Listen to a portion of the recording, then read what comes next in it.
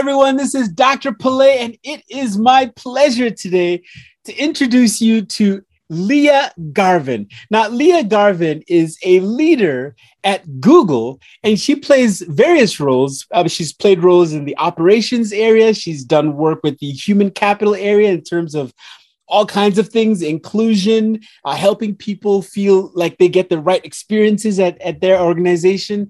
But today we are excited to talk to you, Leah, about the world of work and the transitions that are happening for so many of us. So as we jump straight into that topic, and also, spoiler alert, you're writing a book. I want to hear all about that. But before we jump into that topic, could you just lead us straight into what the big problem is? And then from there, we'll come back out and talk a little bit about how you fit into that world of problems that we have today. What's the big problem today? Yeah. So thank you so much. I am so excited to be here. As you mentioned, I've done a lot of work on diversity inclusion and on helping teams and organizations operate effectively. And I think the biggest challenge I'm seeing is, all of these transitions we've gone through the pandemic, moving from what felt like 2 weeks working from home. And this is to caveat people working from home specifically. That's the experience that I've had and my perspective. Working from home 2 weeks, then it was 2 months, then it was 6 months, then it was a year, then it was 18 months. And it's like, and I feel like we haven't really marked each of these transitions. And my hypothesis is that this is fueling some of the discontent that's fueling the Great Resignation. So that is my challenge I want to solve, is how to support people in wanting to stay or wanting to come back to work. Because I think we can only sprint a marathon for so long until we say, okay, I gotta do something else. Like, this is not for me. So that's what I want to tackle.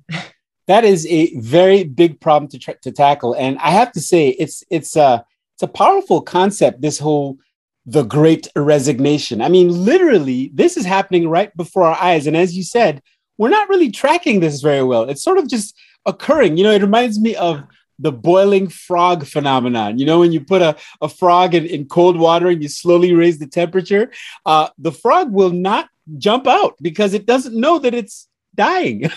Yes. So It's almost like you're saying this Great Resignation is a problem that maybe we're not really getting a grasp on. Is that true? Exactly. And I mean, I was reading 4.3 million people left jobs in August alone. I mean, that was like a couple of weeks ago. Basically, we're totally in the midst of it. And what was surprising to me was, after people started becoming more vaccinated, after things were opening up, this is when people started leaving more and more. And it showed me, hey, wait a second. As things start to return, if we will, we'll debunk that today, return to normal or to kind of go back. This still kept happening. And I think that was really surprising to a lot of people. To your point, we're in the midst of it. And are we doing the right things we can do to be preventing it and to be welcoming people back and making our teams and companies feel like destinations? Yeah. Leah, tell us a little bit about how you became chosen for this role, for the book you're going to tell us about. Yeah. What in your life story or your business path brought you to this point where this topic is so important and you're the person to solve it? Yes. Ooh, well, I'm a non-engineer working in tech, which is an interesting experience, which has given me a unique lens of, first, where can I add value in a space that you can feel a lot of imposter syndrome, or should I be more technical, or should I have gone this other path? And my roles in tech have been shaped around, like I said, team operations, program management, driving programs, deliverables, schedules. And what I kept seeing team after team was the things getting in people's way from being successful, finishing their work, finishing things on time. It wasn't like they weren't working hard or they didn't know what to do. It was the interpersonal stuff, all the people things that were happening under the surface. Right. And I kept bringing them up and saying, hey, wait a second, this thing's late because these two people didn't talk to each other, or because these people roles and responsibilities aren't clear. And in my early career, I was told, hey, focus on the work, not the people stuff. And I didn't agree. I did not agree. And I think after doing working deep in product teams for many, many years, I said, I need to pivot. I want to take another lens. I want to prove this hypothesis that if you figure out how to create more inclusive environments, how to get people talking to each other, that they will then work better. They will deliver higher quality products. We will all just like be better off holistically. And so it's funny. I still work on the tech side. I kind of do what I call rogue HR, working within the tech teams, like within product teams, because it really establishes some credibility and trust that I understand the unique struggles around product development and product design. But I know that at the surface is that if people aren't talking to each other, if people feel excluded, like that's going to get in the way of everything else. What a powerful perspective. It reminds me of another analogy. Boy, I'm full of analogies today, but you just made me think of, the goose and the golden egg. It's like most organizations, as you've said, are focused on the golden egg, the outcomes, the sales results, the marketing results, the business results. And they forget that they got to take care of the goose, the people, right? And you're basically saying that the central theme of your work has been, how can I help people understand the importance of people? And of course, you've earned that credibility because, you do speak their language, but you want to help them start to speak people. Yes, right? Exactly. And that is, gleaning what I've learned from all my different experiences in these challenges, actually the foundation of my book that you mentioned. I will gives people a sneak peek. Yeah. Unstuck. We'll talk about that. Unstuck. I want to talk about that very soon. Yeah. No. So, that's. Yeah. I mean, it's the collection of these things that kind of keep happening to us that we don't realize are really getting in the way of the bigger things. Like you say, we're focusing on one thing when the other thing is really getting in the way from being successful. Yeah. If I may ask, is there a mindset difficulty? And I'm sure it's not only engineers or, business people or programmers, but is there a mindset block that doesn't allow people to see that all the intangible relationships they have with each other are the business? Like, that's the whole point. Like, why is it that we don't see that?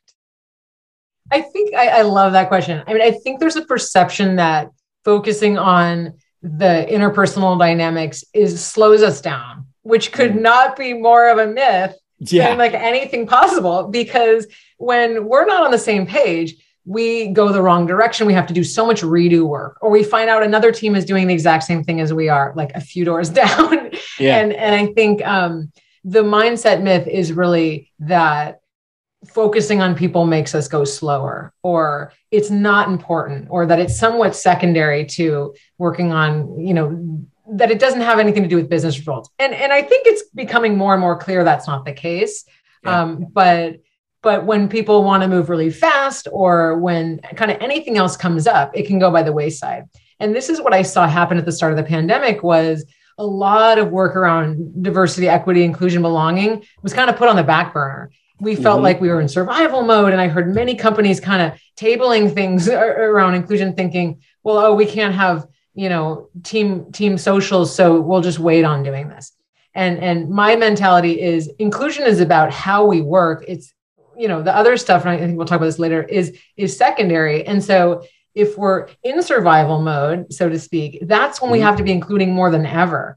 And again, it's that mindset myth that somewhat ensuring people are included is an extra thing that we then only do when we have like all the other things covered and a little bit of extra time on our hands. Yeah. It reminds me of how, the first areas that usually get cut in organizations when things are tough are areas like development of people. Yes. Right? When it's like, you think, wait a second, the people are the ones that will get anything else, created. Why not keep focusing on getting our people better? Yeah. But let's shift a little bit and maybe define clearly how change could happen. And we'll get to the specifics of how you propose change, but what's the path from here to there? We kind of know the problem now. How do we get out of it? Yeah.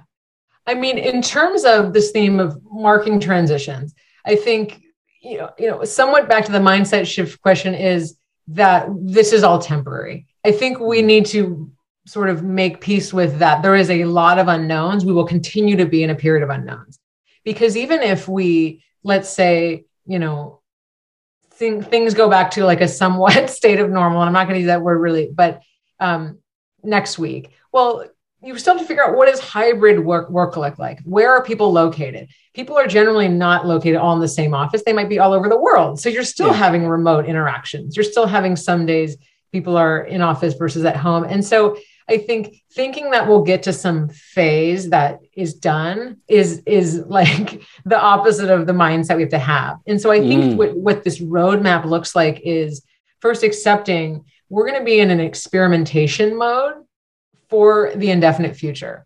And I've been researching a lot about Gen Z and the workplace and behaviors. And it's interesting because things like flexibility, purpose, wanting meaning in your work, wanting both work flexibility and location flexibility, wanting an inclusion-centered company. These are things that generation wants. And so what we're being pushed to right now, it's like we were pushed faster than we thought we would be, but it was inevitable. And so I think getting on the train of this was already coming. We have to think differently about how we're working, how we're thinking about these things like purpose and flexibility and inclusion and making them a priority, because people are not going to come back if those aren't values. And they're not going to join as these generations get more into, in entering the workforce either.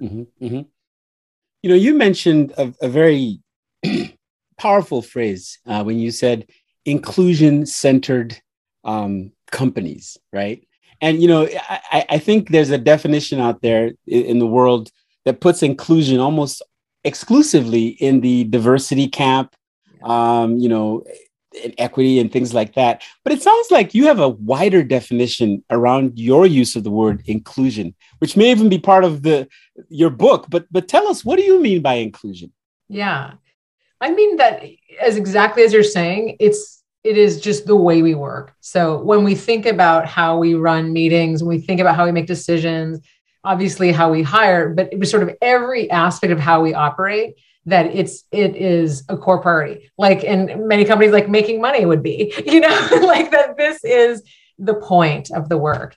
And there's actually 3 aspects to inclusion that I've found to be, when these things are true, people feel like they really belong. And first, that's having access to information and being part of the decision-making, right? Mm-hmm. If you're hired to a team for a reason, and that's to be in the know and to be able to contribute. And often it's the perspectives of people there are fewer of in the room that we need to hear the most, because they're going to challenge assumptions. So the second one is being encouraged to take risks. And this is the foundation of psychological safety. And it's recognizing that the cost of mistakes can be higher for people in underrepresented groups. So we need to make it even safer for people and not have a hyper scrutiny around mistakes or looking for things to kind of nitpick on. Those are drivers towards imposter syndrome that we have full control over not contributing to. And then the third thing that I see that really fosters a sense of inclusion is recognizing all kinds of work, not letting a team or company fall into this A team, B team situation where there's like the glamorous work that everybody knows about and this sort of cleanup, quality, and customer servicey work sometimes is sort of, behind the scenes testing different kinds of work. Isn't always. It's celebrating all of it, again, because we're all here for a reason.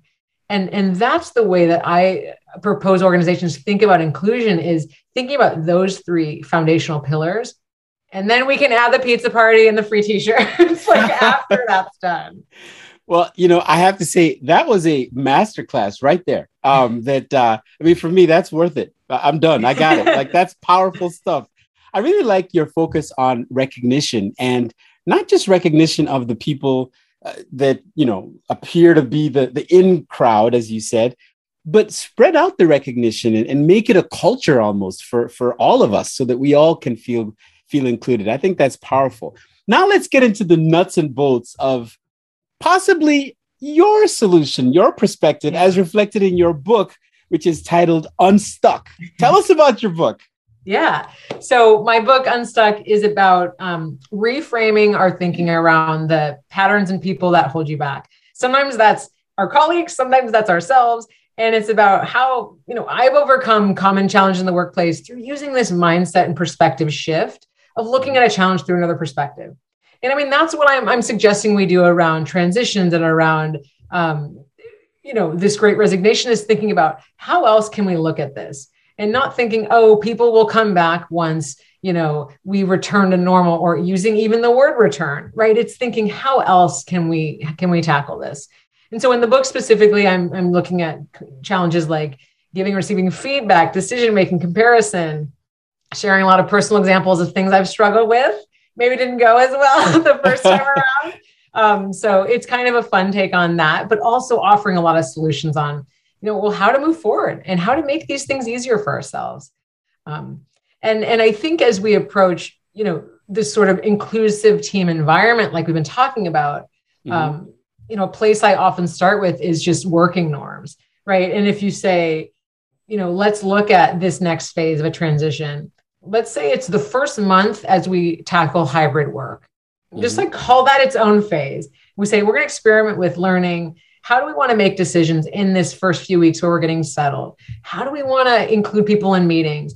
Do we want to introduce, a meeting facilitator that's looking out for, when people in the room are contributing versus people on a video conference, people like kind of moving forward, trying to get their word in edgewise versus coming off and on mute and raising their hand. Yeah, it's There's like all these cues. Yeah, exactly.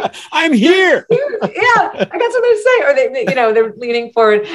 Like there's little things people do that we don't always notice that can bring people, invite them in the conversation. And I think again, there's marking.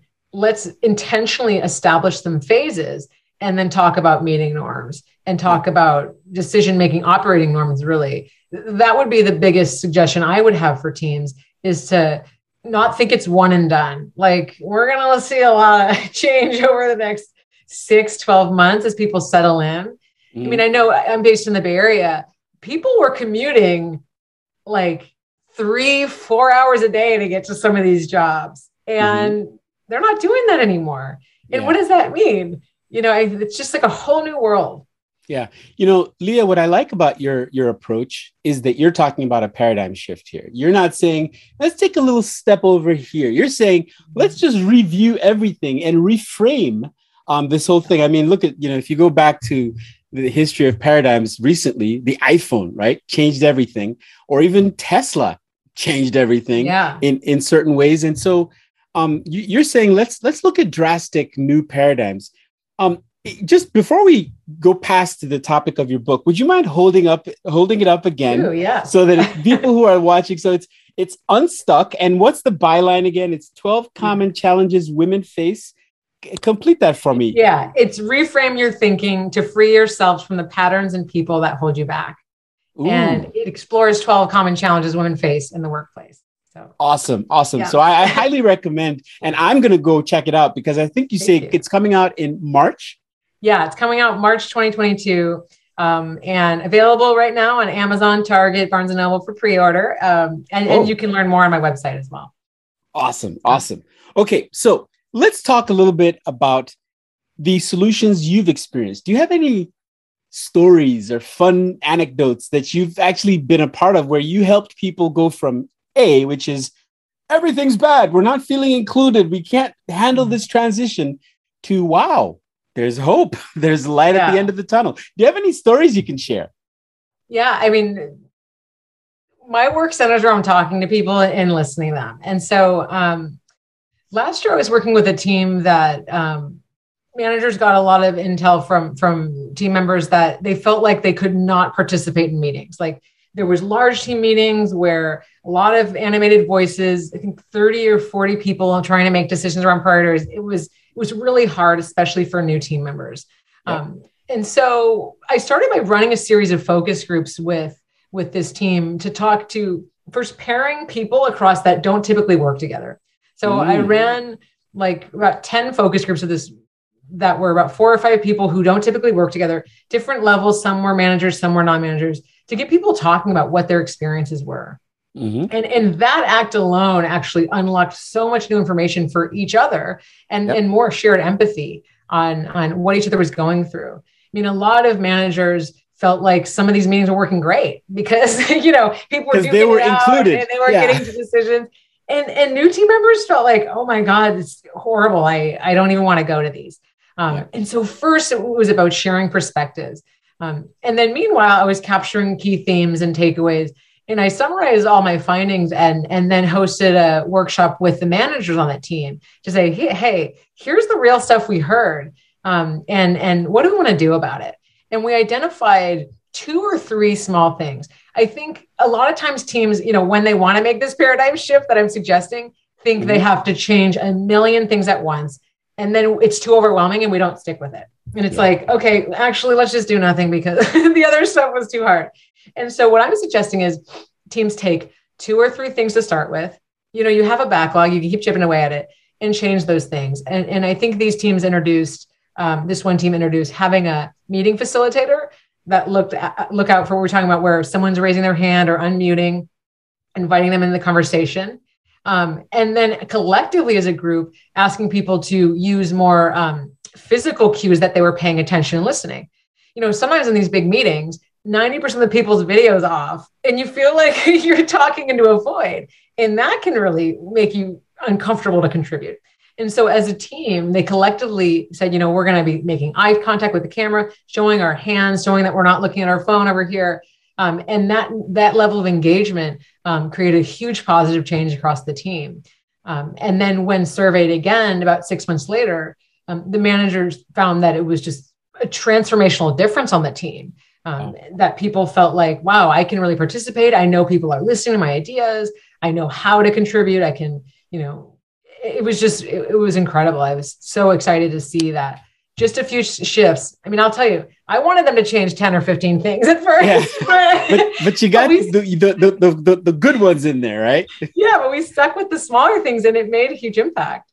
Yeah. No, that's really exciting to hear. In fact, in our world, the work proud world, we did a study that showed that this concept of people feeling proud of what they do and of the company they work for can affect their engagement, their sense of engagement. And so, as you said earlier, if you can recognize people, include people, all of a sudden you help them feel pride in their work. Yes. and being part of that team. Can you give us your perspective or further perspective on things like engagement and happiness and all of these sort of cultural things that everybody knows is important, but it's like nobody knows where to start? Yeah, exactly.